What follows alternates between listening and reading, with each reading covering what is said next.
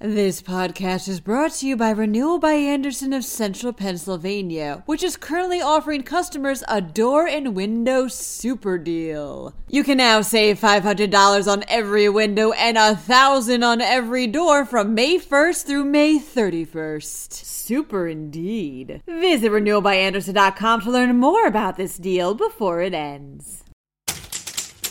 Prosecutors are saying a Butler Township man meets the definition of a serial killer.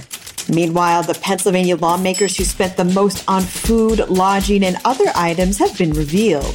Over 1,000 pounds of Frankenfish were pulled out of the Susquehanna River. And in Pittsburgh, a World War II veteran meets the son of a Holocaust concentration camp prisoner who he helped to liberate over Zoom. I'm Claudia DeMiro, and you're listening to Today in PA.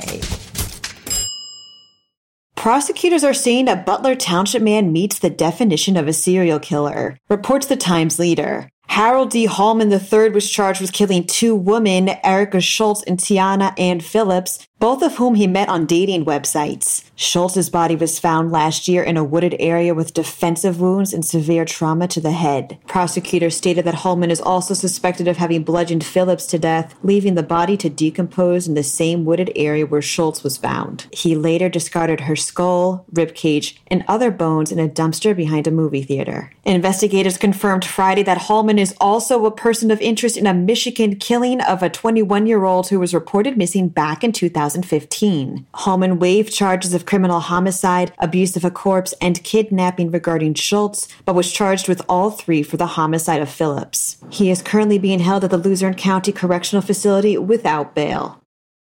The list of Pennsylvania lawmakers who spent the most in areas such as food, lodging, transport, and other perks from 2017 through 2020 has been made public, reports Spotlight PA. The state legislature spent $203 million of taxpayer money on such expenditures over the past 4 years, with $20 million going straight into their pockets as reimbursements. Grand jurors have previously called for legislature members to transition into part-time work schedules and for the implementation of term limits in order to mitigate such spending. Those changes, as well as any others, have yet to be made.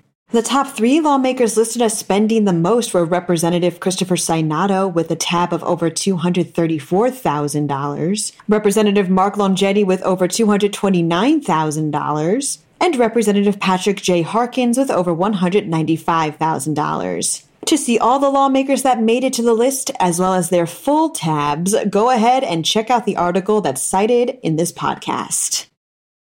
Over 1,000 pounds of Frankenfish have been pulled from the Susquehanna River, states Penn Live. This half a ton of the invasive species was fished out by workers at the Conowingo Dam via lifts. First confirmed to be present in Pennsylvania in July 2004, Frankenfish are native to China, Russia, and Korea, and are extremely aggressive predators that tend to kill a large portion of other species. The Frankenfish that were pulled from the Susquehanna River will be used for research purposes and will also be given to local food banks. A World War II veteran connected with the son of a Holocaust survivor whom he helped liberate from a concentration camp over Zoom, says the Pittsburgh Post-Gazette. Stuart Lesorgen's father Wolf was held at the Lagenstein-Schweiberg concentration camp in Germany. He and at least 143 other prisoners were liberated by the 8th Armored Division in April of 1945, prompting his son to seek out more information on the American soldiers who helped save his dad. He posted his quest on the division's Facebook page and, through a series of fateful interactions, finally connected with 97-year-old Herb Mandel, who was a private first class with the Army during that time. Mr. Mandel and Lesorgen spoke to each other from the UPMC Heritage Place in Pittsburgh and New Zealand, respectively, by using the popular video chatting platform. Other members of Lesorgen's family who wanted to learn more about their family's history also joined the chat. In all honesty, this is an incredible story. So if you get the chance, be sure to check it out in full. You can do that by clicking the link that's included in the article that goes along with this podcast. That wraps up today's episode. For even more Pennsylvania news and beyond, head over to PennLive.com. Also, please remember to rate this podcast on either Apple or Amazon, and to also support local journalism by subscribing to the sources used in today's episode. Thank you very much in advance, and of course, thank you for listening. I'm Claudia DeMiro. And I'll be back again tomorrow for another round of Today in PA.